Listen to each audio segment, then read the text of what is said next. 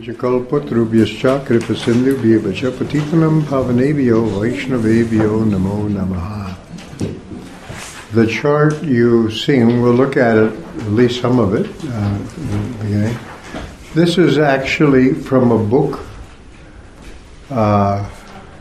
called Exploration of the Inner World by a personage named Anton T. Boysen.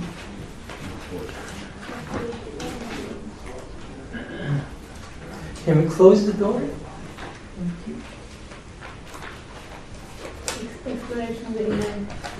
And that book was, I ran across it at the Detroit Temple. I was just been elected to the GBC member, and when I was elected to the GBC was down to 15 members. And we had a whole number of gurus fall down and all that other kind of stuff. And I was elected to the GBC, hoping I could just go on and keep on doing. I wouldn't have to do management, but instead some felt I should pay my dues and be a zonal secretary. And so I was giving a bunch of temples. And so these are temples which had been for a long time under, a particular, it was the zonal guru time. And I was one of the leaders of the so-called Guru Reform movement. And there are a whole variety of people in this Guru Reform movement, but my major opposition wasn't about the spiritual or whatever inadequacies of any particular guru, although I did end up going pretty head-to-head with Kirtananda Swami. But the fact was we had what was called the zonal guru system, and it simply, after Prabhupada had named some people as initiating gurus, the way it ended up being instituted, a particular zone was their area of initiation. That everybody theoretically, every devotee could choose their initiating guru. But they were the guru for this particular geographical region. And so, really, if you didn't, the social pressure was if you wanted to take initiation from some other guru, which was your right, instead of the local zonal guru, social pressure kind of forced you to vote with your feet. And so the initiating gurus ended up having a lot of power because everybody was their disciples. They were all sannyasis. There was originally some of the people, two of the people named are householders, but social pressure made them rather quickly take sannyas also. They were worshipped the same way as Srila Prabhupada was worshipped. We had Guru Puja in the morning, and there was the situation of the temple. There was Prabhupada's Vyasasana, and there was another lower Vyasasana on Prabhupada's right and Prabhupada's left. The Vyasasana on the right was for the local guru.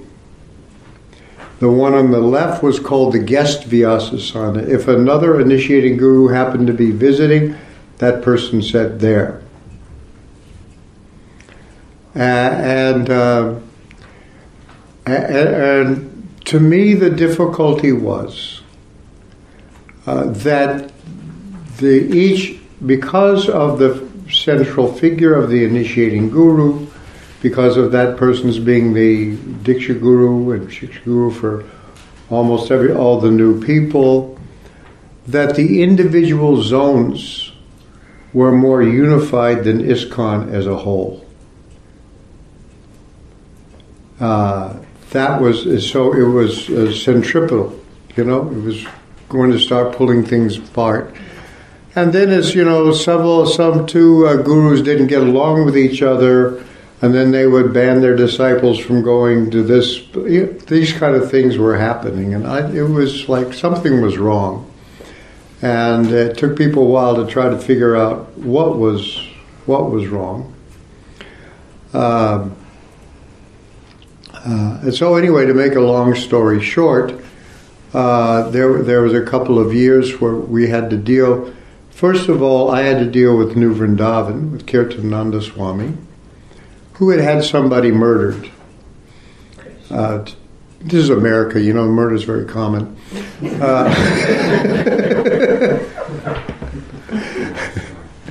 Everybody has guns. Anyway, and this one, and we knew this was a real problem. He was doing other things too. He had built Prabhupada's palace of gold and put a crown on Prabhupada's head and dressed him like a king.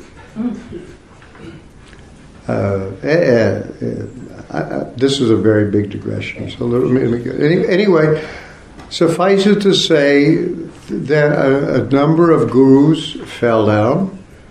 We had to expel Kirtananda from ISKCON. Myself and Mukunda Goswami and a couple of people got the GBC to do that. So then when I became a GBC and was given a bunch of temples, they were in bad shape. And the devotees were a very, very discouraged and diverted lot. So there's one temple. I soon discovered that their main effort was money. And the regular principles, well, it was fanatical. There's been what's called dharma jaglani on a big time. Things were wrong there. And I was finding them everywhere. And I'm trying to understand, all this. Anyway, while I was at that very temple, at a Sunday feast, one former temple devotee had become a medical doctor and then a psychiatrist, and started coming back at least to the Sunday feast. One day he brought with him a Methodist minister, the Sunday feast. And so I'm sitting with them, and they start talking about this course they're taking about mental illness and spirituality. And they mention this guy named Anton Boysen. That's the author of this chart, part of his book. Anton Theophilus Boysen. I'd never heard him. And they started talking about him as a person who had been a minister. He was born in 1876, American, although it's a very German name. Anton Theophilus Boysen. He was American. And he died in 1965. He lived a pretty long life. And he was a chaplain. First, he was a minister, and his father was a professor. He was a very devout Christian, Midwestern kind of Calvinistic Protestant Christianity, very high demand sort of Christianity, and he suffered a number of psychotic episodes, like a mental breakdown, be put in a mental hospital or something, coming back out, be normal. He went to forestry school, then he began to study a Union Theological Seminary, worked in the YMCA. Anyway,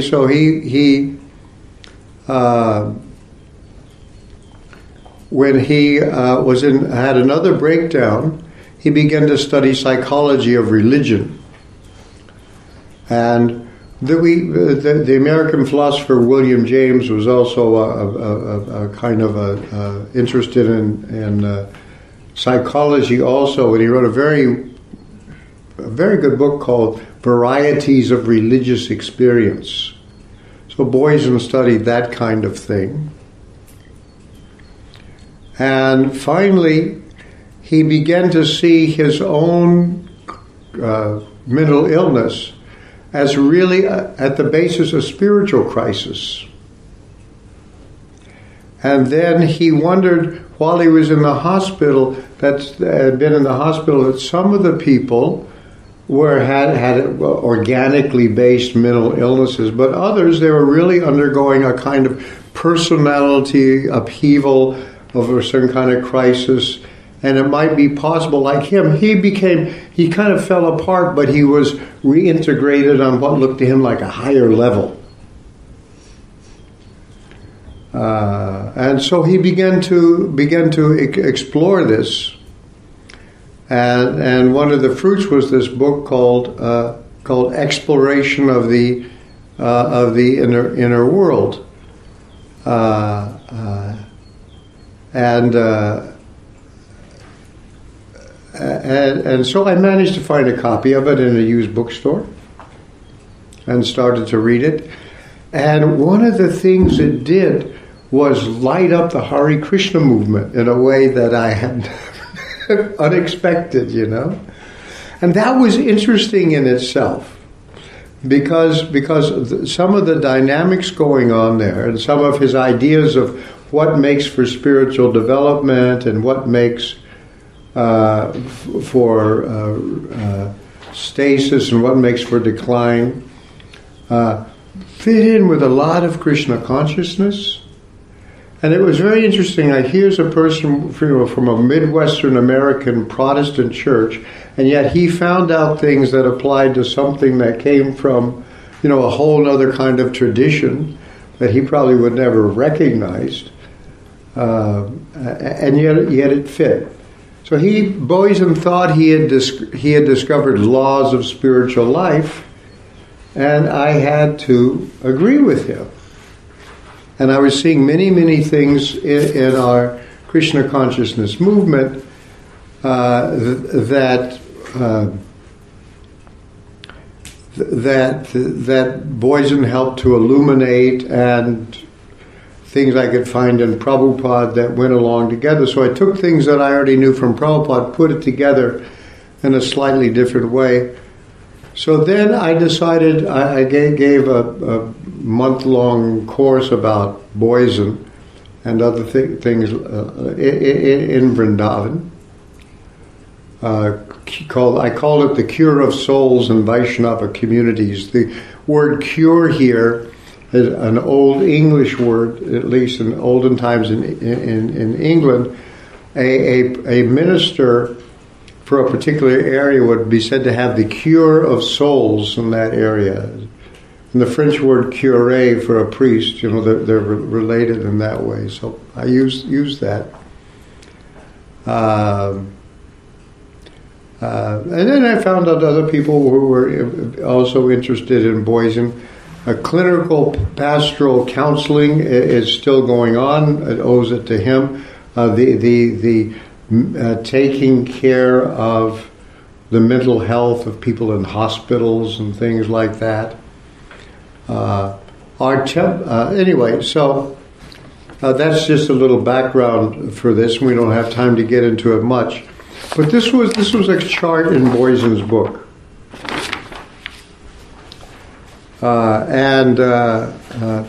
Battleground of that's the chapter title. It's really from this book, Exploration of the Inner World. And it kind of summarizes some of the things he's falling. And I found it very interesting. Like you see in the left hand, there's he's dealing with now people who should be developing spiritually, whose goal is spiritual development, and who fall short or have a sense of falling short of the ideal. Now, to me, the ISKCON is really, really expert and taking people and implanting this ideal in our hearts. The ideal is pure devotee. Now, say the Catholic Church, they have the ideal of saints. But those are special few people. We have the idea of pure devotee, and that's for everyone. And we have examples of pure devotee. We had a living example of Srila Prabhupada as the pure devotee. Bhaktisiddhanta. This is some ideal that you're supposed to realize or actualize. And that gets in our hearts. Like that. And then, but then what happens, we aren't pure devotees. Especially people in the very beginning. We fall short. And I discovered early on that you couldn't discuss this in ISKCON. When I was a new devotee, I was having a kind of sort of normal problems with material desires and things that a new devotee would have. And there was one devotee in the temple who was been devotee slightly longer than me. So I talked to him about it. And I told him my difficulties. And he just looked at me and he said, "You aren't a devotee." That's what he said. That was it. You aren't a devotee. And I didn't know how to take that. And by the way, a few years later, I found out he was having more problems than I was. But he had it all hidden. And in fact, everybody would conceal things. And there was not much spiritual counseling in our movement in the early days. And, somebody would be a devotee and they disappear in the middle of the night. They just vanish. And you wouldn't know what had happened to them or what had gone wrong. And then later on, he was going out at night and smoking marijuana, or this person was doing this. People would know that this person had some spiritual problem and difficulty, and nobody could deal with it. You either were a pure devotee, you either were like a devotee or nothing. We had no senior devotee. The only grown-up was Prabhupada, what to speak of the only advanced devotee like that. So that was kind of the situation. And then we didn't have very long with Srila Prabhupada, and then he wasn't around for very long. There were no God brothers to come in or help out or anything like that. There was just the people he had trained as best he could under the circumstances and got the movement going, and then he passed away, and we had to take we had to take charge of things. Anyway, so how to deal constructively with the gap between what I should be and where I am now.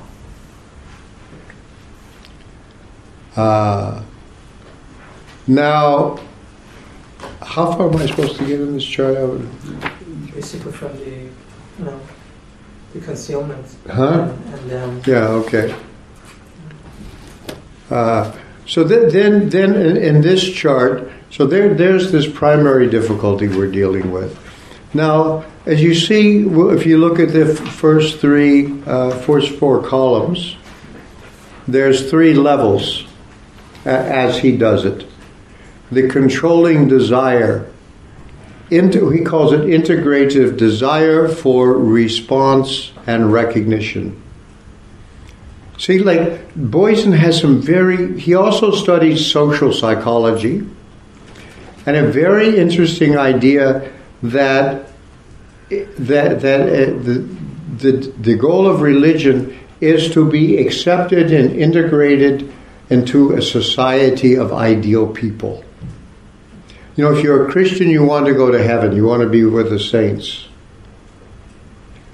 If you're a devotee, you want to be, well, in our movement we would have a group of people, I would like to be accepted by these people.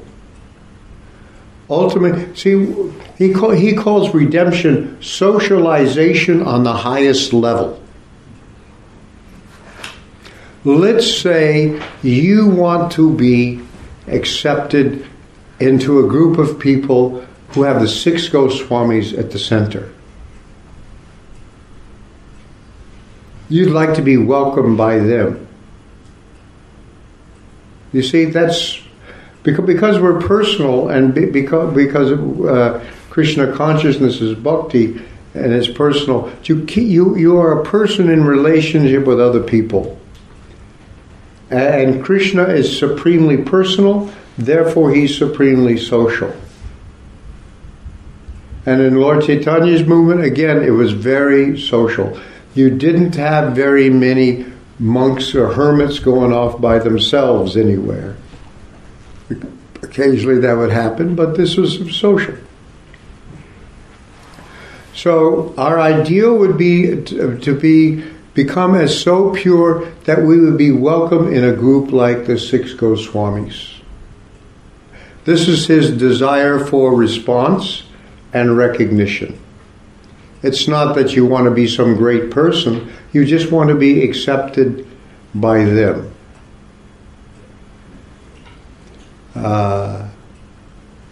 That would be your desire, right? The control. On the middle level, your desire is conflicting. The controlling desire. Part of you wants to go that way, and some of you are being pulled the other way. Away from those people, maybe even toward the kind of people your mother didn't want you to play with when you were a child. Bad guys, you know. And he calls the controlling desires segmental. By segmental, he means what we would call the lower chakras. Sexual desires and things like that. Why is he called segment?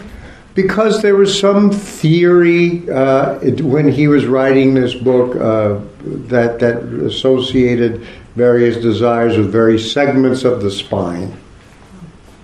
It was some 1920s neurology. That's why he called it segmental. But if you want to talk about the spine, lower chakras. Basically your animal satisfaction of animal needs, lust, greed, those kind of desires. Then again, he looks at the individual's degree of awareness. You're going to assess yourself or an individual with this. What's the degree of degree of awareness is clear. That is, you're clear about the goal. Your really goal of life is, as we would say, self-realization. And you're not confused. Confusion is the middle level. Yeah, Prabhupada gave us 4 regular principles, but he knew we were human and really only expected us to follow 2. I've heard it. Yeah. Not even 3. Different people have different theories.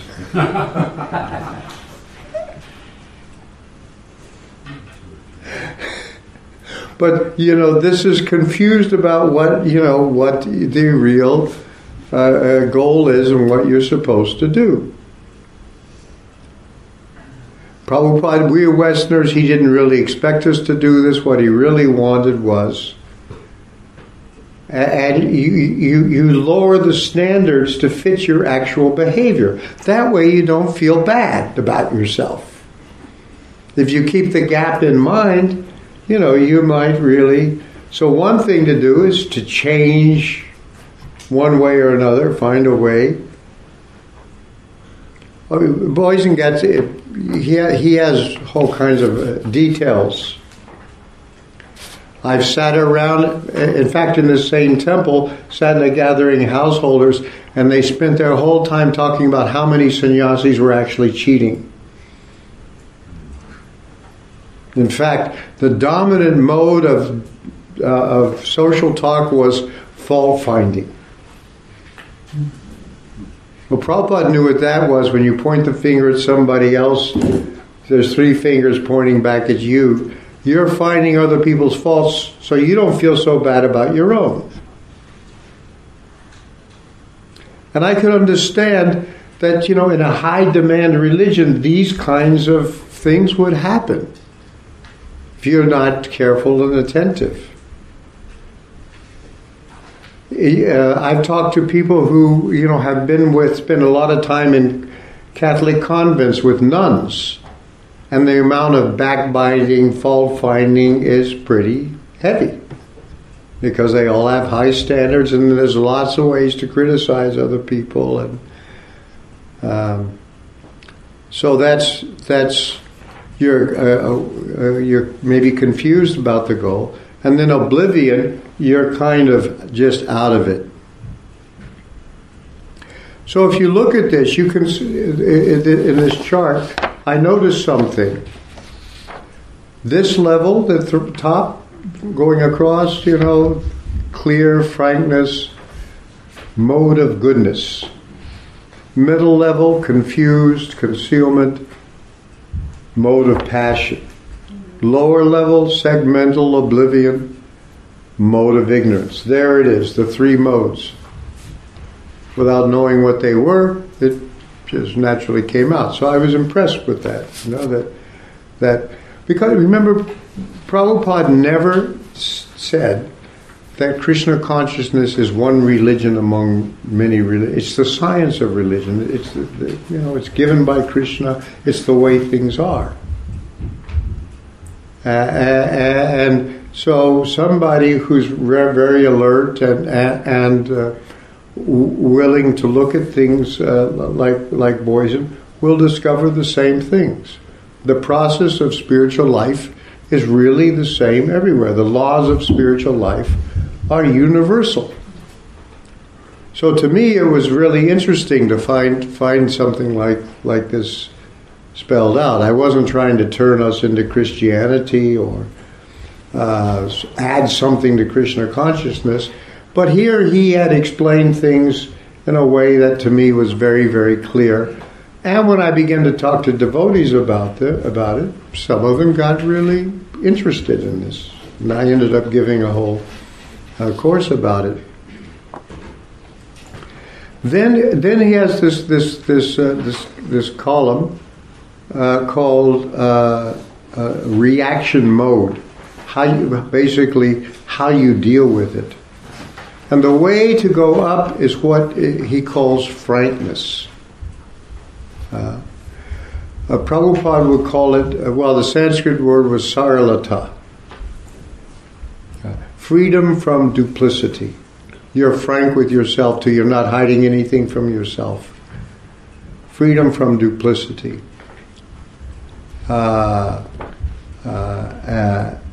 And willing, at least to the appropriate people, to talk about what your problems are.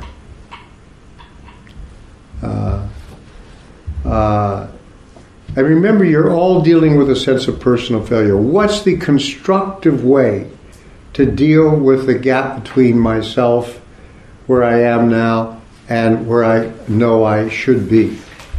What's the constructive way? In the middle, you see the reaction mode, what he calls concealment. Concealment of the problem. Concealment of the problem mainly for yourself, but also for others. And some concealments, and these are discussed in the pages of his book, by the way, they're outlined quite clearly. Compromise. I've already mentioned some kind of compromise. We are given this really high standard, so we would follow a lower one like that.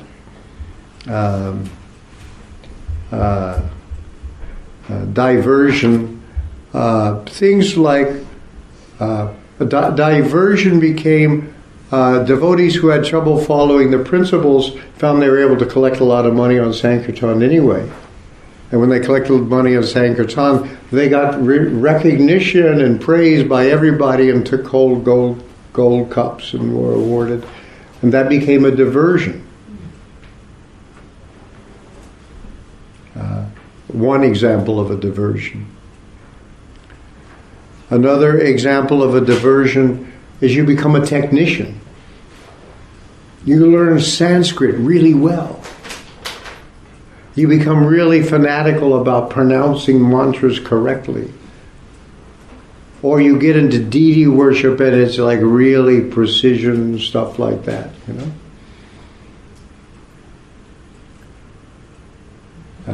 Anyway, in the Christian Bible, Jesus was criticizing those Jewish priests called Pharisees because of their exacting calculations about are you precisely following the letter of the law while neglecting the spirit and so on. Ekadasi. What is the exact right time to follow Ekadasi? Our whole movement's going to hell because we don't even calculate, you know, got these kind of things. They pop up here and there every so often. And so, you know, sometimes there's something useful in that, but then when it becomes like your obsession,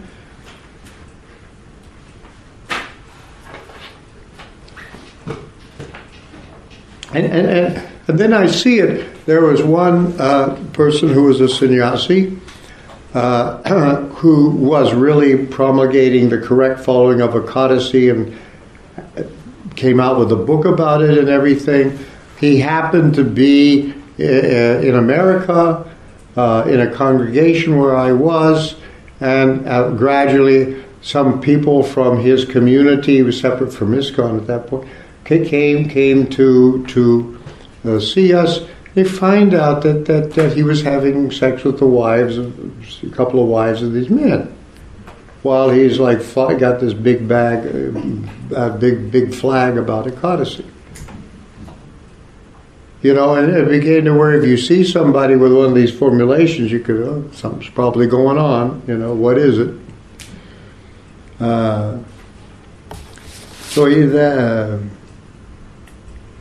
Another concealment reaction is shifting responsibility. The reason I can't follow the regular principles is there are no pure devotees in ISKCON. I've heard it. If there were just some examples, but who's following? You know, like that. So it's somebody else's fault, or he mentions organic scapegoats. You know, the person has always got some kind of physical problem. I can't do this, I can't do that, and then. Anyway, just to give you an idea of these, so the direction you want to go in is up. And let me just the question is how to deal with the sense of personal failure in a constructive way.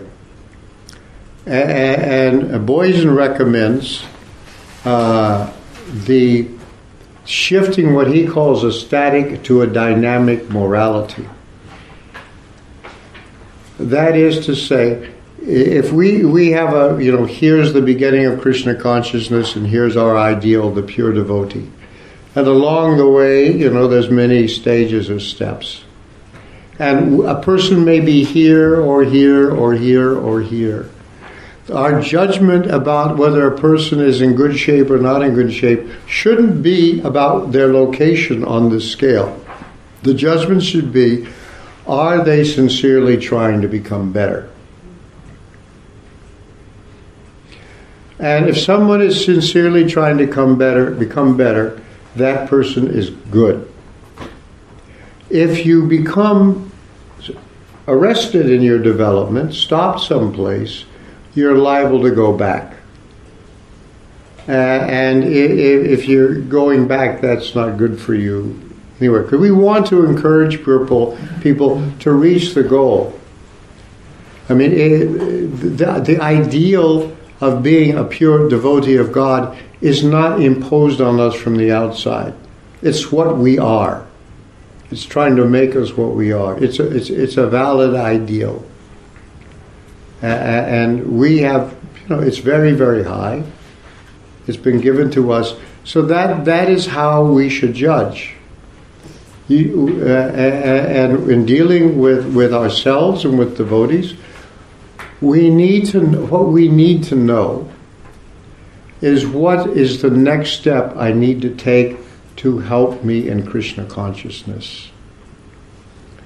And my discovery is, if that's your question, and for myself, if that's my question, and I really will do it, or do my best to do it, then you'll find the answers. You'll know what to do. And it won't be subtle. You'll hear it from 3 different places. You'll open a Bhagavatam randomly and there's the message.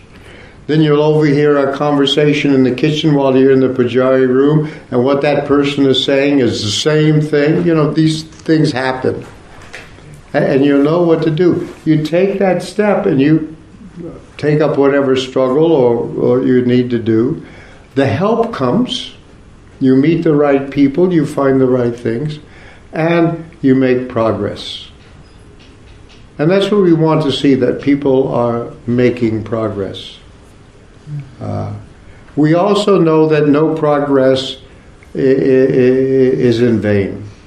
We know that if at the time of death I've made 50% advancement in Krishna consciousness, I'll start up again at that time. It's not lost.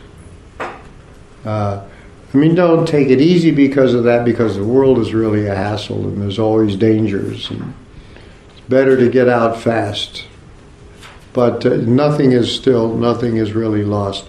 So that's the idea of this. And I think probably if you want to listen to those, there must be online. At my website, some of these long seminars and classes, you have this that'll help you. I had some other handouts.